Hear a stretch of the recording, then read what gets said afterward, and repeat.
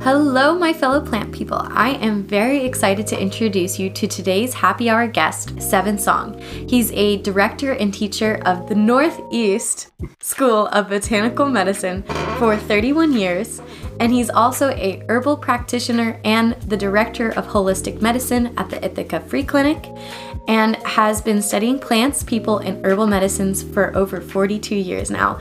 I'd like to welcome Seven Song. Hello, Alexandra.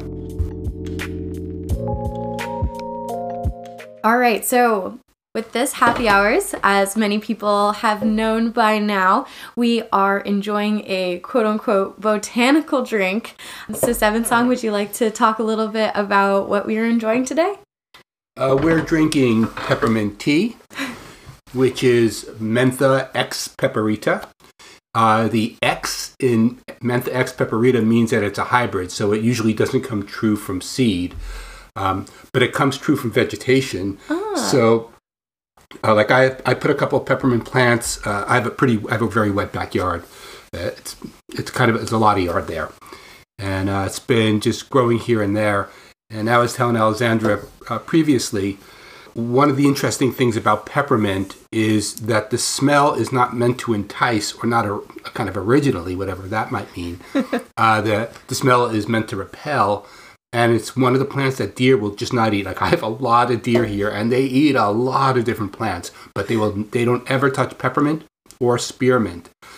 So it's funny that we humans, it's a very popular tea, peppermint. I would say it's the top 5 things that people drink, plant-wise. But yet, it's a deterrent in nature for most other organisms to eat. Actually, organisms, the wrong word, mammals. I'm not sure about Lepidoptera or other things that might eat it. I think a lot of insects also tend to avoid the peppermint smell. I've seen things about planting peppermint around gardens as a gardening tactic to help deter away different pests, quote unquote. And rabbits, I know, don't like it, which I highly consider putting peppermint around tomato plants, because my rabbits would always get into my tomatoes. So that was always a battle. And then peppermint, so it's fun to just take apart words. I mean, why is it called peppermint? Like, what is peppery about this mint? So spearmint, it's because the leaves are shaped a little bit like use your imagination, like a spear, meaning that kind of angular or arrow-shaped. But peppermint, because, of course, it's piquant. It has a strong flavor.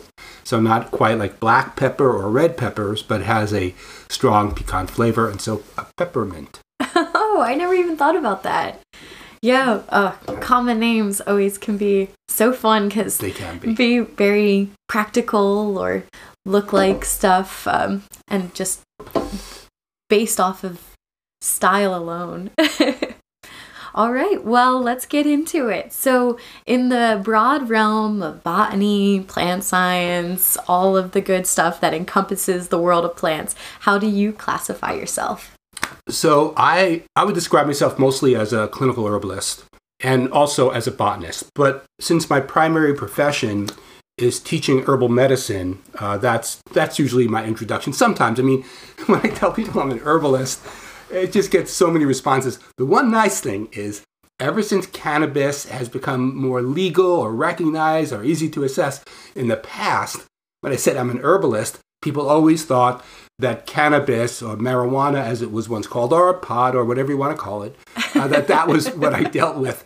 And it's not a part of my life. It's just not a plant that I really have that much association with. And so finally, now when I say herbalist, it's not the first thing that comes to people's mind. So as a clinical herbalist, it means that I treat people that are outside my family and friends and community. Maybe communities included. I work at the Ithaca Free Clinic, and I'm one of the many founders there. And but I've been working there now. We've been open for 16 years. And so I've just seen many different people with many different health issues over the years. So that's kind of the clinical aspect of it. And then as a teacher, it's not just... So plants are a very important part of teaching about plants, meaning how to identify them properly using a flora, how to use a dichotomous key, how to gather plants with doing less harm to the environment, how to prepare them, and of course how to use them.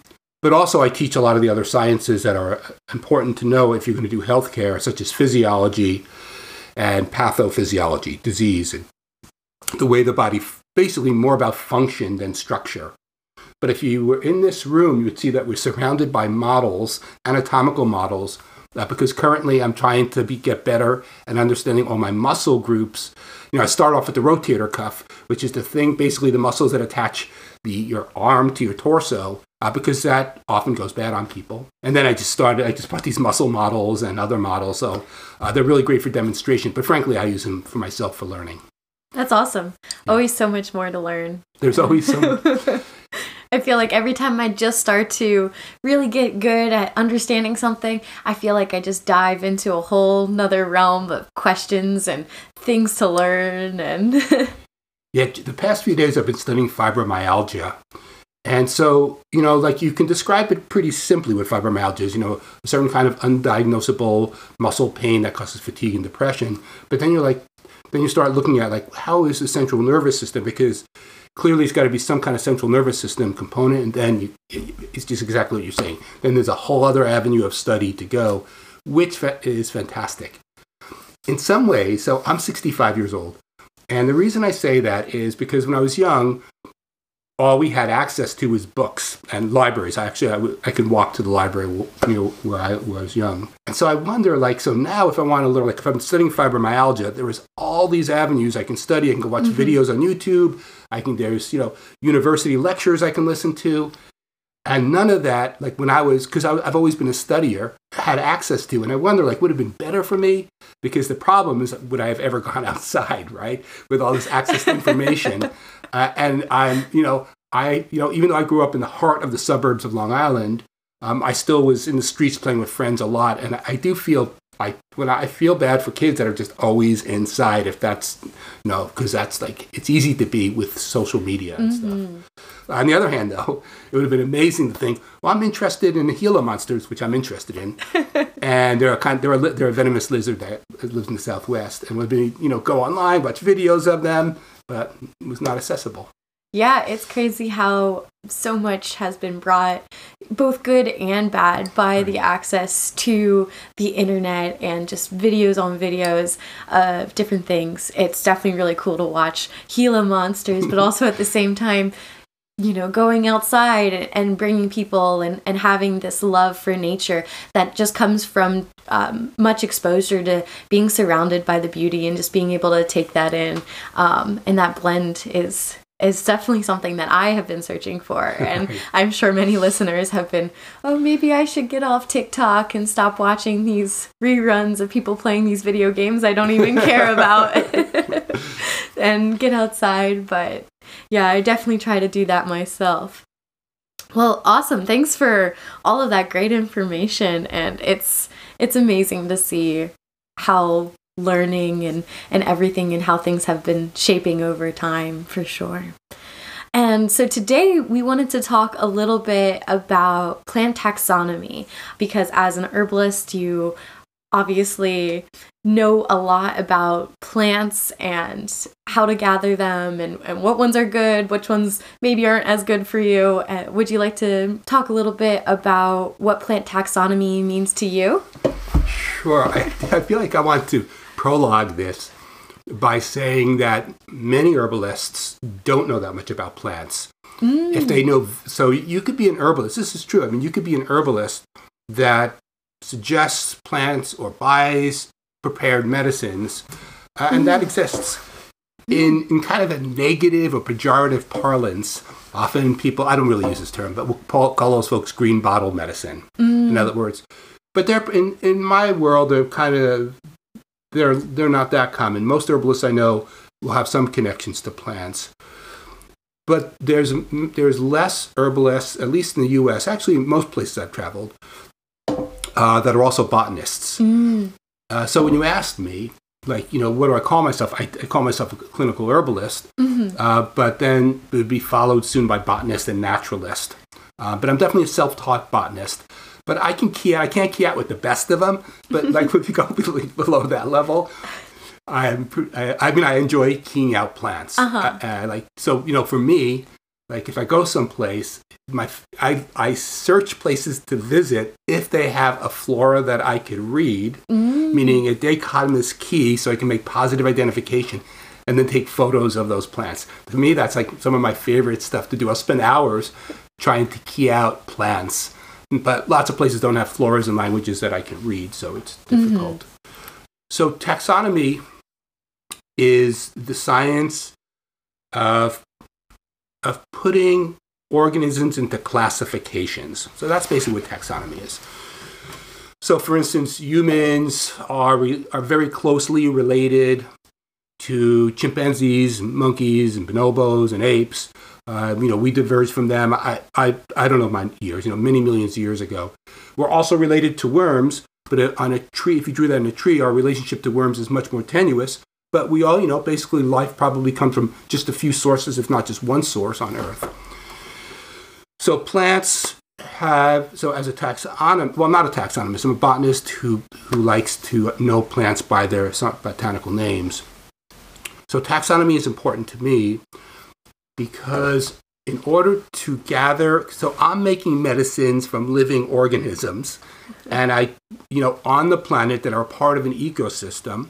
So one thing is I want to do like the least amount of harm while gathering plants. And I like to gather them myself because then I know that I can do it in the way that I feel is comfortable and reasonably ethical. But frankly, I just like to key out plants. And when I go and travel, that whole thing about me traveling and keying out plants, it has nothing to do with gathering them. It has everything just to do with keying them out, meaning identifying them positively. So taxonomy is important to me. So that I can make positive attribution. I can know exactly what plant that I am looking at, especially if I'm going to gather that plant and then give it to people for medicines. Because the chemicals in plants are not the same.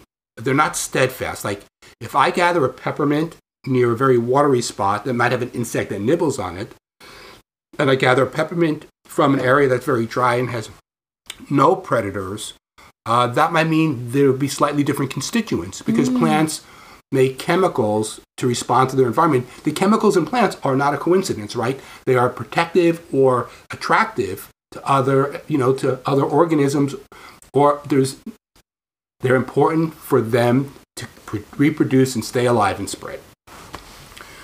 So even if I'm gathering peppermint, right? So a pretty easy plant to recognize, particularly by its aroma, but also by its flowers and the shape and color of its leaves and stems and flowers. I want to make sure it's at least the right plant because it's the variable that I can control. I can't control the other variables. I won't know like how active the constituents are, how much menthol this plant has. And I don't know that much about menthol, but maybe there's some variation within menthol constituents because it's, so it comes pretty down to me. I also want to say this. So I run an herb school and I teach how to use a dichotomous key. And so every year when I interview people for the school, everybody says that they're really interested in learning how to identify plants. And it is the least favorite part of my class for almost everybody because it takes it's a lot of new words. It could be very confusing, like, is that strigose or is that pubescent, which are two different forms of hairiness that are pretty close. And so students actually often, it's confusing and time-consuming. And flipping through a lot of pages. Right, and carrying, these days you don't always have to carry a big book, but we use Gleason and Cronquist, which is a medium-sized flora that covers a big part of the Northeast.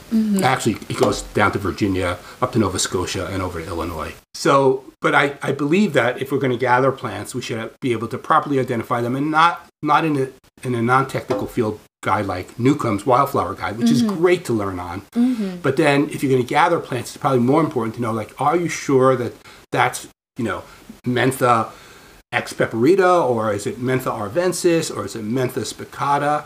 Frankly, those are pretty easy to tell apart, but other plants are not so easy. Yeah, it's definitely, and now I've taken one class where I've had to go out and key out a bunch of different plants and learn about that. And I started off with the Newcomb's Wildflower Guide and Peterson's, Peterson's? Peterson's. Yeah, for the trees and shrubs. And then I also had my big books of Pennsylvania, right where I was from, and it's crazy the size difference of the textbooks, where Newcomb's is as a pocket field guide where you could pretty easily throw it in a book bag or carry it out with you, but I would definitely not be carrying around my Plants of Pennsylvania book on a 20-mile hike, unless if I wanted a good workout, that is. Right. And I've also found, and I know you have done a good fair amount of traveling, that field guides are less reliable in other areas than some areas. Like growing up in Pennsylvania and going to college there, where I first started to learn about plant taxonomy, we had Newcomb's and all of the Plants of Pennsylvania book that it was very helpful. But when I moved to Oklahoma, because the field guides were, I couldn't use Newcomb's anymore. I had to find a new one, and I just could not find one that I thought to be decent enough. And a lot of it was more passed down knowledge from people and not necessarily written out. Or if it was written out, it would be in very small, short, kind of like printout pages of a bunch of different plants, and with a large variety of grass diversity. And there was no grass diversity guide for taxonomy that I could find, even though I know that there is definitely people out there who have spent a very long time learning about all these different types of grasses. So if anyone knows a good grass taxonomy key from Oklahoma, I'm dying to know, because I could not find one out there. But have you run into any similar problems like that? Yeah, that's common. So it's changing. Mm-hmm.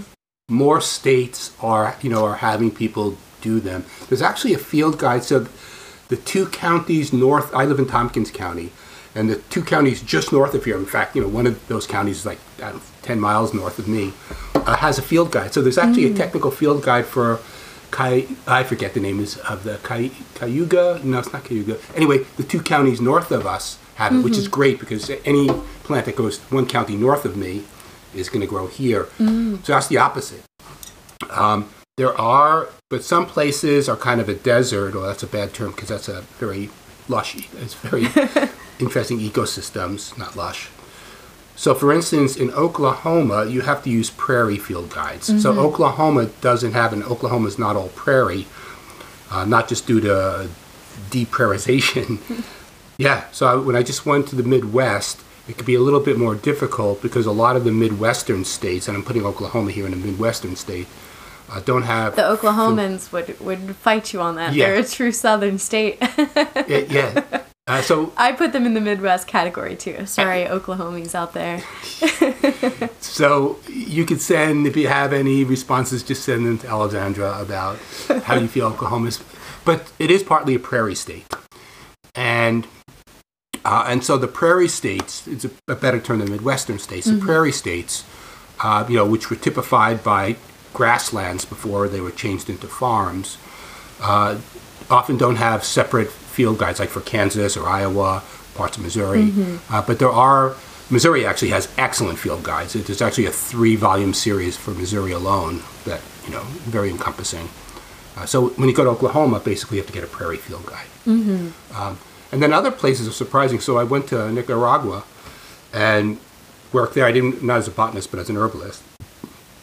And in Nicaragua, there's actually an online technical field guide that's pretty precise, but it's in Spanish, and it's not easy to translate. So, for instance, if you translate calyx, which is a part of a flower, it comes out as wolf. And so after a while, you learn the different parts, but it was more difficult. But, as long as I was connected to the internet, I could key out plants in Nicaragua. And then Costa Rica has some field. Anyway, different areas, people have invested time and money and have made field guides. In other areas, they just don't exist. And have you used at all any of the online, like iNaturalist, where you can take a picture and scan it in, or anything like that? I have. So for some, I don't know why I haven't used iNaturalist, which is, I think of myself as a naturalist, and I guess in the first person positive iNaturalist. So, but I recently last year I went to Puerto Rico, which has a lot of different flora than here. And also I went to Puerto Rico during a time where there's not many things in flower. And basically, if you're going to key out plants, you need flowers. I mean, we talk about taxonomy. Taxonomy is based on relationships, and relationships are usually based on sexual characteristics, because that's how a seed becomes a plant, and that plant makes seeds, and maybe those plants cross and make a new plant. So for most plants, in order to make positive identification, you need flowers. And so when I went to Puerto Rico, I got very lucky and I met one of the botanists who just knew almost every plant when we went. But also what I did utilize was the Facebook page, Plants of Puerto Rico. Oh, okay. And I would say that probably I probably sent in, over the course of time, I probably sent at least 60 photos to that Facebook page. I'm not really sure how many. But anyway, I would say at least 50 to 60% of the time I got the correct genus and species. That's awesome. Yeah, the iNaturalist is very similar, where you could post pictures for those who are not familiar with it. You could post pictures, and based off of some software tools, it can help lead you towards identification. Now, it's not always right, so they do have double checkers who are just people who are very interested in plants and know maybe a little bit more than the average Joe about plant taxonomy and can go through and correct it.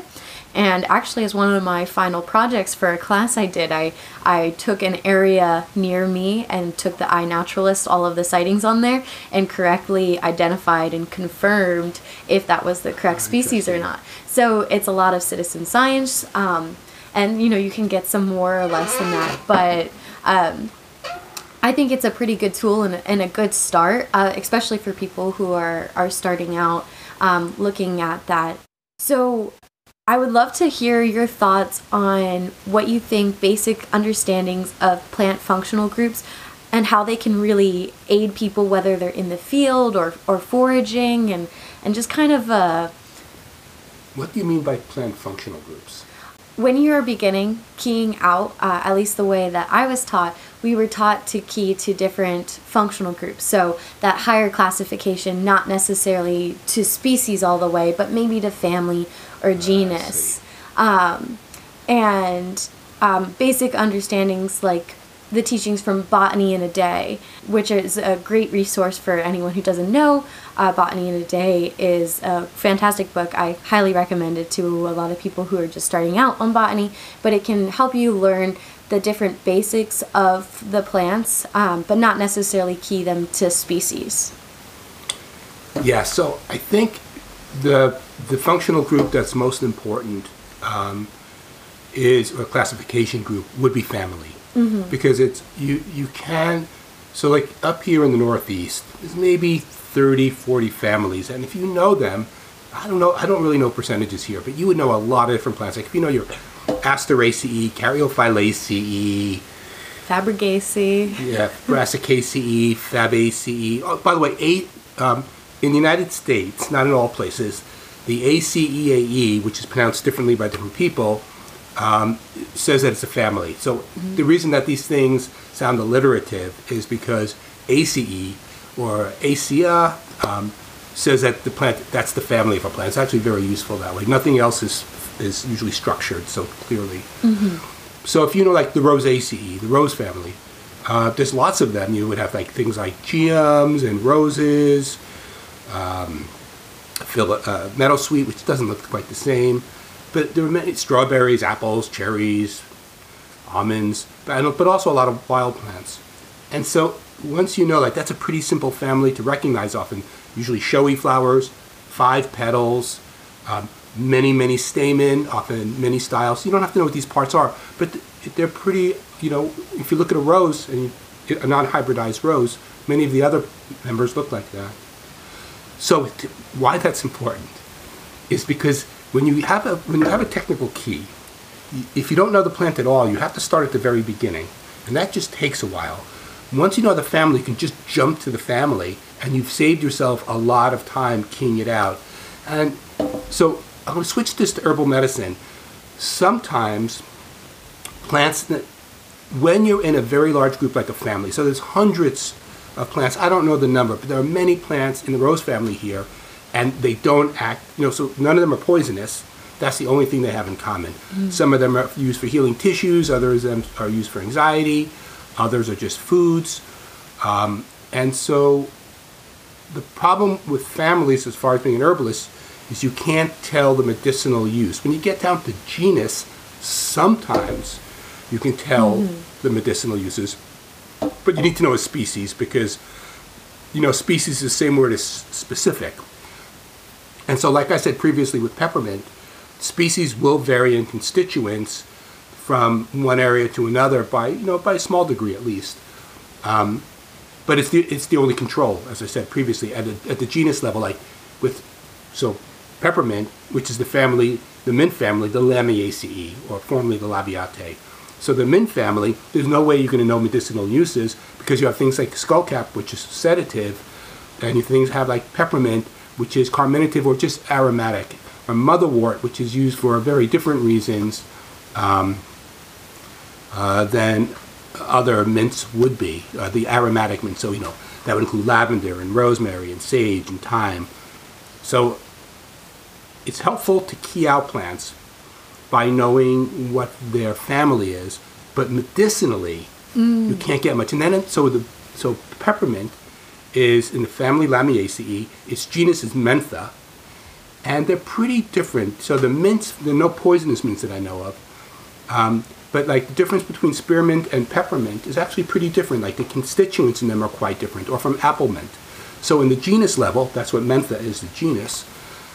It's still not, you can't be sure that everything that's in the genus Mentha is medicinally useful. On the species level, Mentha X peperita, there's the pepper again, peperita means pepper, or little pepper. You have a better chance of being able to use it medicinally. But anyway, you can key out plants, learn your families. And Tom Appel's book, Botany in a Day, is a great way to start off. Great.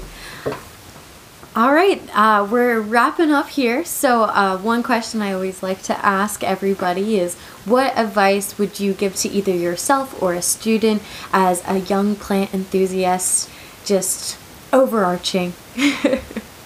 I usually get this question as an herbalist. So with saying more as a botanist person, I would say just start keying out plants because it's possible, but it takes time to learn the skill.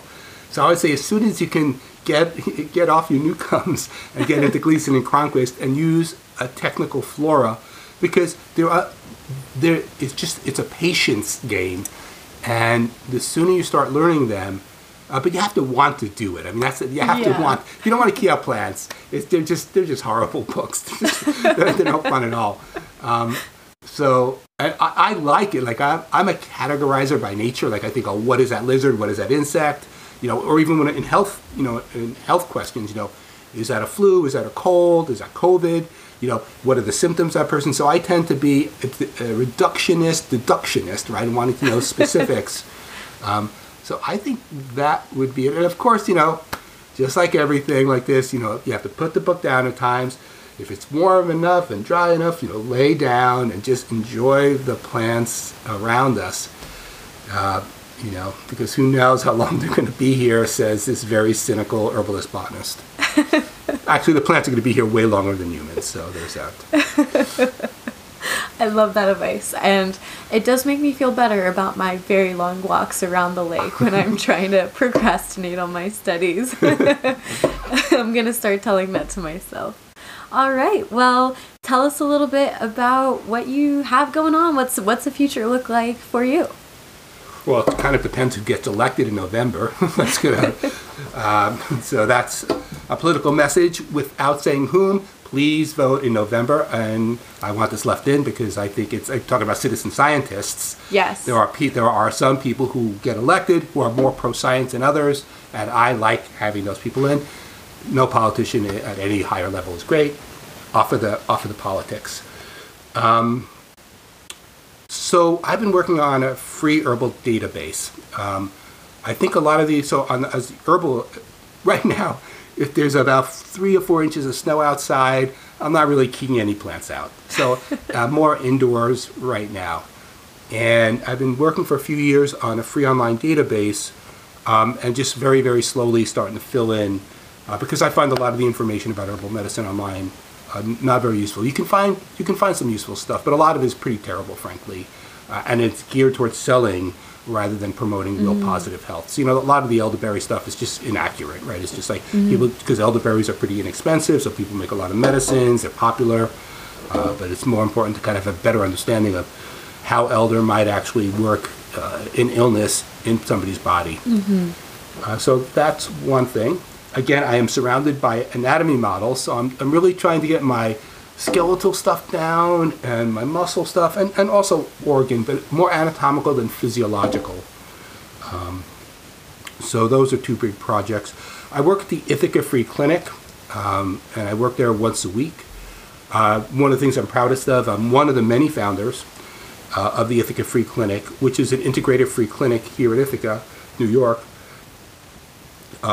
where there's doctors and nurses and herbalists. There's usually like one. I'm making it sound like you come there. There's lots of them. Like last night, there was me on staff, an herbalist. There was one doctor and one nurse to check vitals as people came in. So I see people from all over because we do telehealth. That is something if you're interested in seeing an herbalist. All consultations are free. If you live locally, the herbs are also free. We give herbs to people. We never send them anywhere.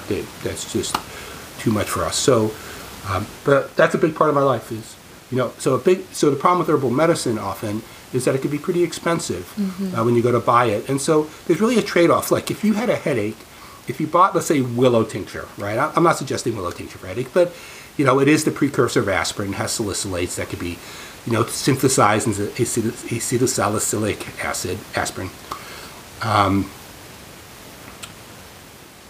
But if you bought a willow tincture, it'll probably cost you $10, and you could buy aspirin for maybe $1. You could probably buy 250 aspirin for like $4, and off the shelf.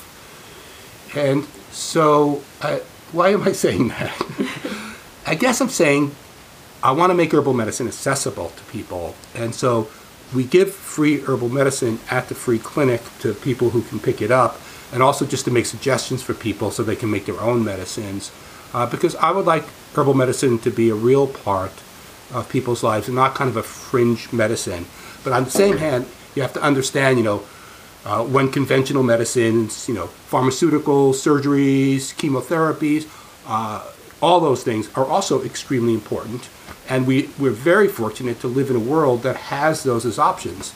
We're not so fortunate to have a terrible healthcare system in the United States in the sense of expense, right? But the options, have saved, who knows how many lives, like so many. So one thing I'm saying right now is, yes, I am an herbalist. And I'm also saying, yes, I'm an herbalist who is glad to live in a world with a lot of conventional or modern seems like a dated word, medicines. I wish we didn't have to have free clinics. I wish that medicine, including herbal medicine, was easily available to people at a reasonable price. So that's a big part. Also, I run an herb school, and I'm starting to, I took this year off. I'm going to teach again next year. So I'm now in my mid-60s, and I'm starting to think, like, what do I want to do with my time, and how do I devote it? I've run an herb school now for 30 years. What next? And it's always been in person. And I think and maybe I'll do some stuff online in the future, but I like in person. I like people. Well, sometimes. I like some people some of the time. But mostly I like all my students. Awesome. All right. So thank you, Alessandra. It's great to bring more botany into the world. I mean, I am a plant enthusiast, to say the least. If this was visual, my house, like especially downstairs, I just have a large apothecary. But a lot, I don't think of it as just herbal medicine. I think about plants. When people say herbs, often I want to change the word and say plants, right? Yeah. Because herbs kind of has a connotation like a garden plants, or just used as medicine. But these are plants, like they are living organisms with a genus and a species, and we all need to know their families. So thank you, Alessandra. Well, thank you so much for joining us. Thanks for all of you listeners out there. If you want to stay updated, join our Instagram page at the Happy Botanist Podcast. And Seven Song, you have an Instagram page. You want to plug your handle? I use old people's social media. So I'm on Facebook. My name is Seven Song, but it's on Facebook. It's spelled out as Seven Song. So SEVENSONG. Said again. And I think on Instagram it's just Seven Song. Eventually I'll become on TikTok. I'll probably become on TikTok just as like there's something else that's newer and better, and then I'll slowly move into that. Great. So make sure to follow us if you'd like to stay updated, and make sure to hit that bell for more updates and get those notifications when the new episodes are dropped. As always, thanks to Cold Brew for our lovely song intro. Check him out. Thanks to Gabby Moffett, the artist behind our lovely cover arts. Links to both these cool people and to Seven Song are going to be in the show notes. And thanks for listening, and we'll see you next time.